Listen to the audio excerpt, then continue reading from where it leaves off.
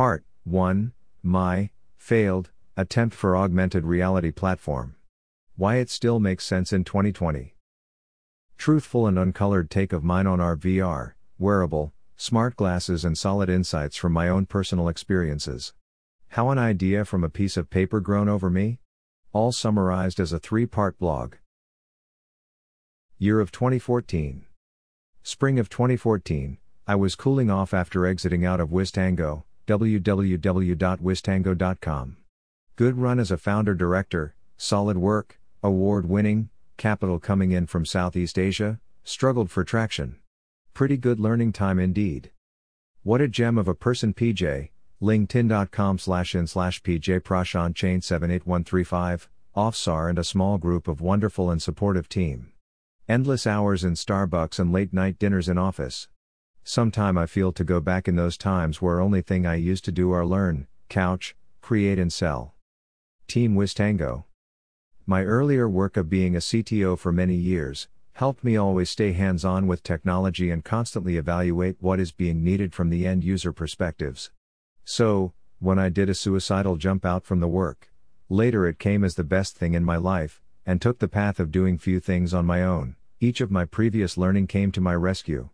Before Wistango, I also did 2 more startups, one in financial domain and other to make an HCM, human capital management, on cloud. This HCM thing has failed miserably. Frown. Long story short, during these cooling of days, I stumble upon a brilliant gentleman, deep-rooted technologist with a flair of innovation and to-do something mind. A breakfast together sealed our bond and in him I found a mentor, couch, investor and a critics. Before my leap of faith. For quite a few months, before this smart glass, wearable thoughts came in mind, I played around with few of the in things at that time. Social collaboration was penetrating the enterprises. We all know Yammer. Founded by ex-PayPal executive David Sachs in 2008 and bought by Microsoft for $1.2 billion in 2012. Microsoft was pushing, shoving, Yammer to one and all. Social collaboration was my recent fab of thing, thanks to Wistango, a social learning platform then. We decided to capitalize on adding flavors of social collaboration within enterprise applications. Few of us may still remember the Cafe One framework of J.D. Edwards, which allows external integration and made us possible to add a contextual collaboration wall along with the transnational workflows of enterprise. Pretty new, pretty fascinating for technologists. However, we failed to come up with a business model. Sometime, the easiest looking items is the hardest. Social picture, copyright of the company I used to work and used here with permission. Never mind, we moved on then to target our larger enterprise customer by innovating some offerings around their backbone of Oracle Enterprise Suite. Cloud infrastructure has also sneaked up in Enterprise Ladder and got some acceptance. We toyed around with an idea of giving an affordable cloud-based AP/our solutions, accounts payable, receivable, using whatever of Oracle Suite available on cloud by then and integrating other components with other industry-leading solutions. Pretty exciting, and we had some competitors too. It ended up competitors succeeded somewhat more than what we could did. Not everything is lost. Smile. While I was doing all of these, was also mandated to follow and analyze Gartner recommended micro companies, startups, for possible collaboration. Few of the great ones I remember were Blue Pillar, N-Touch Controls, Red Tone, ParStream, later Cisco acquired it, Happiest Mind. Loads of stuff you know. Early days of late 2015. Slow forward to 2015. Thoughts leader have started throwing around words like wearable, digital, data analytics, machine learning. Cloud is still hanging around. I started doing some research on wearable, thanks to Google Glass VR 1. Look what I found. Folks, don't laugh at me in 2020. Back in 2015, this M100 fetched so much eyeballs, I can't even explain. This was possibly the best working, stable head-mounted display after Google Glass vanishing. In fact, in many of my earlier interactions, people called this Google Glass. I personally used this hardware religiously for 2+ years and ended up doing countless demos and events with our very rudiment apps. I started calling them starter application. Smile. Running Android 4.0, having a reasonably sized screen right in front of your eyes, a pretty solid, but limited, offline speech recognizer from Nuance. An all-inclusive design with battery inside, and this hardware was indeed loaded with sensors. It has to have a lot of something to keep hooking me up, and believe me, it had enough. I decided to keep pursuing. By the time, I learned enough tech jargon to make people listen to me, and most of them make sense and relate to the audiences in some or the other way. We all had played our part making and using software-based systems, and we had brilliant achievements on software side. This was something new. Something which people can touch and feel. Everybody wanted to become a cyborg. The pitch using augmented reality, data in the line of sight, voice-controlled workflows, see what I see, record meaningful pictures and videos that too. All hands-free, suddenly becomes a hit. In fact, Vuzix M100 was the first one which had a lean, practical footprint can be accepted by the workforce device. We have others as well from that era. ODG, R7, R8, R9, all of them. In my opinion, they never got their hardware right, period. And hence they had to shut down after 20 years in making, even though they had thousands of hardware in order. No offense to them. Lack of focus? That's what many in Bay Area say.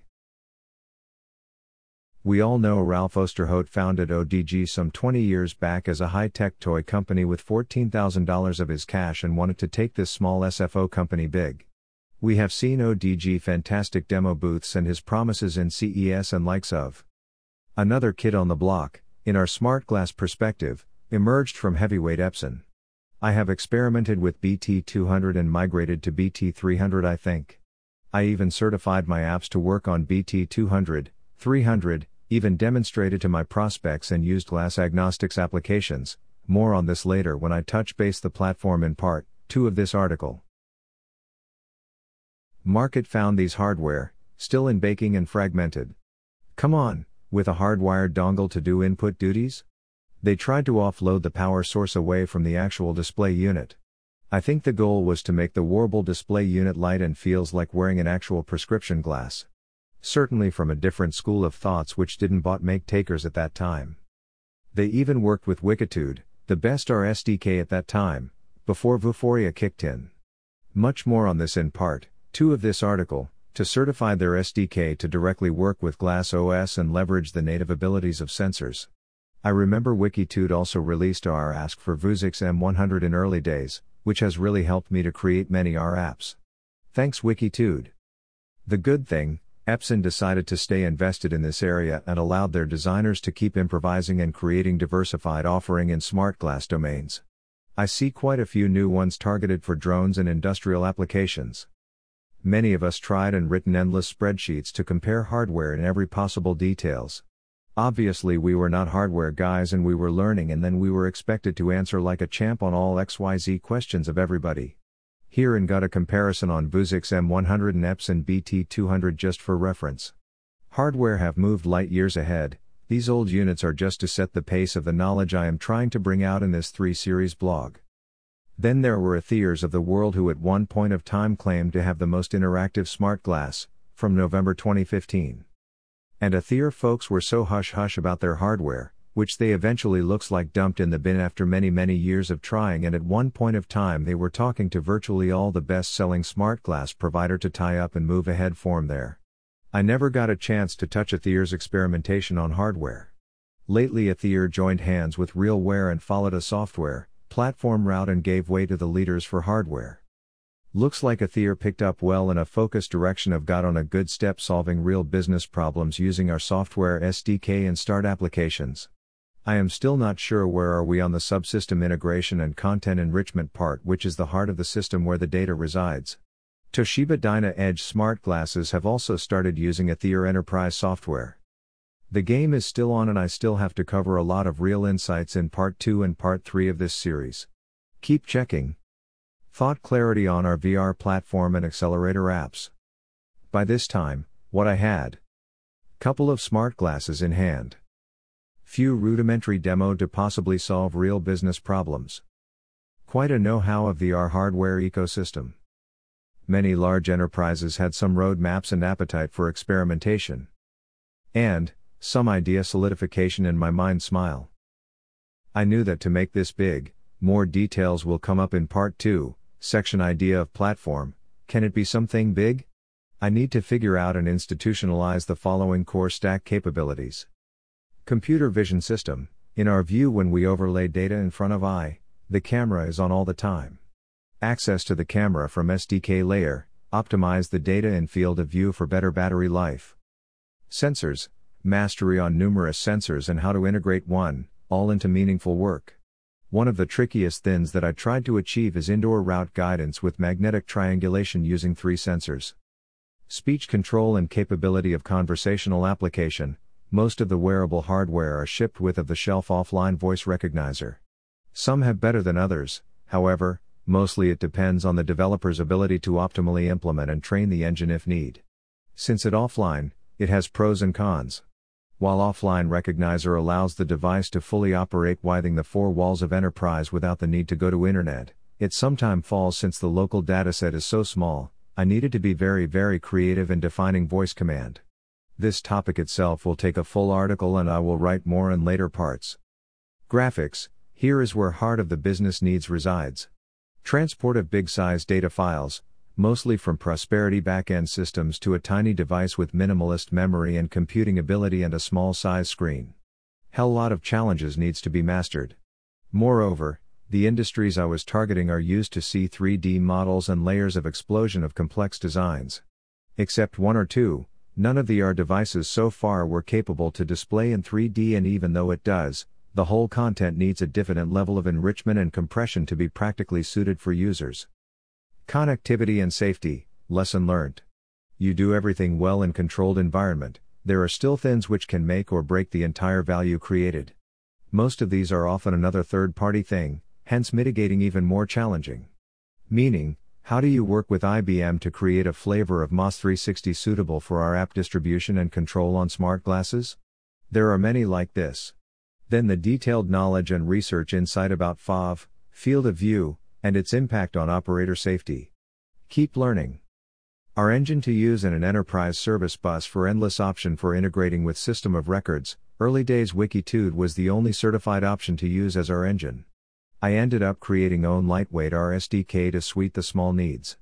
However, with PTC buying Vuforia and turning the game with advanced abilities more focused on handheld devices. I will touch base in depth details in my part 2, platform discussion. Another significant ability needed was to have seamless connectivity with system of records, WMS, ERP, service tickets and whatnot. All of them have different ways to connect and handle data transfer, which arise and needs to have an ESB. MuleSoft was one option. The ESB itself is big enough to get a separate offering by itself and opened up an opportunity for system integrator in this domain to NY focus in offering the connectivity, ready-made configurable option as a service. Collaboration. This ended up being the most sought-after use case from our smart glasses. Most of the people around me didn't beloved on this use case till it became a hit. I remember conversations like I can use FaceTime for this. Some more fancier ones even said that why not an iPhone tied to the helmet? People and their talks never end, unless you prove them wrong. Though streaming from smart glass looks easy in the beginning, it really take lots and lots of deep tech insight to achieve before this can be practically used in fields.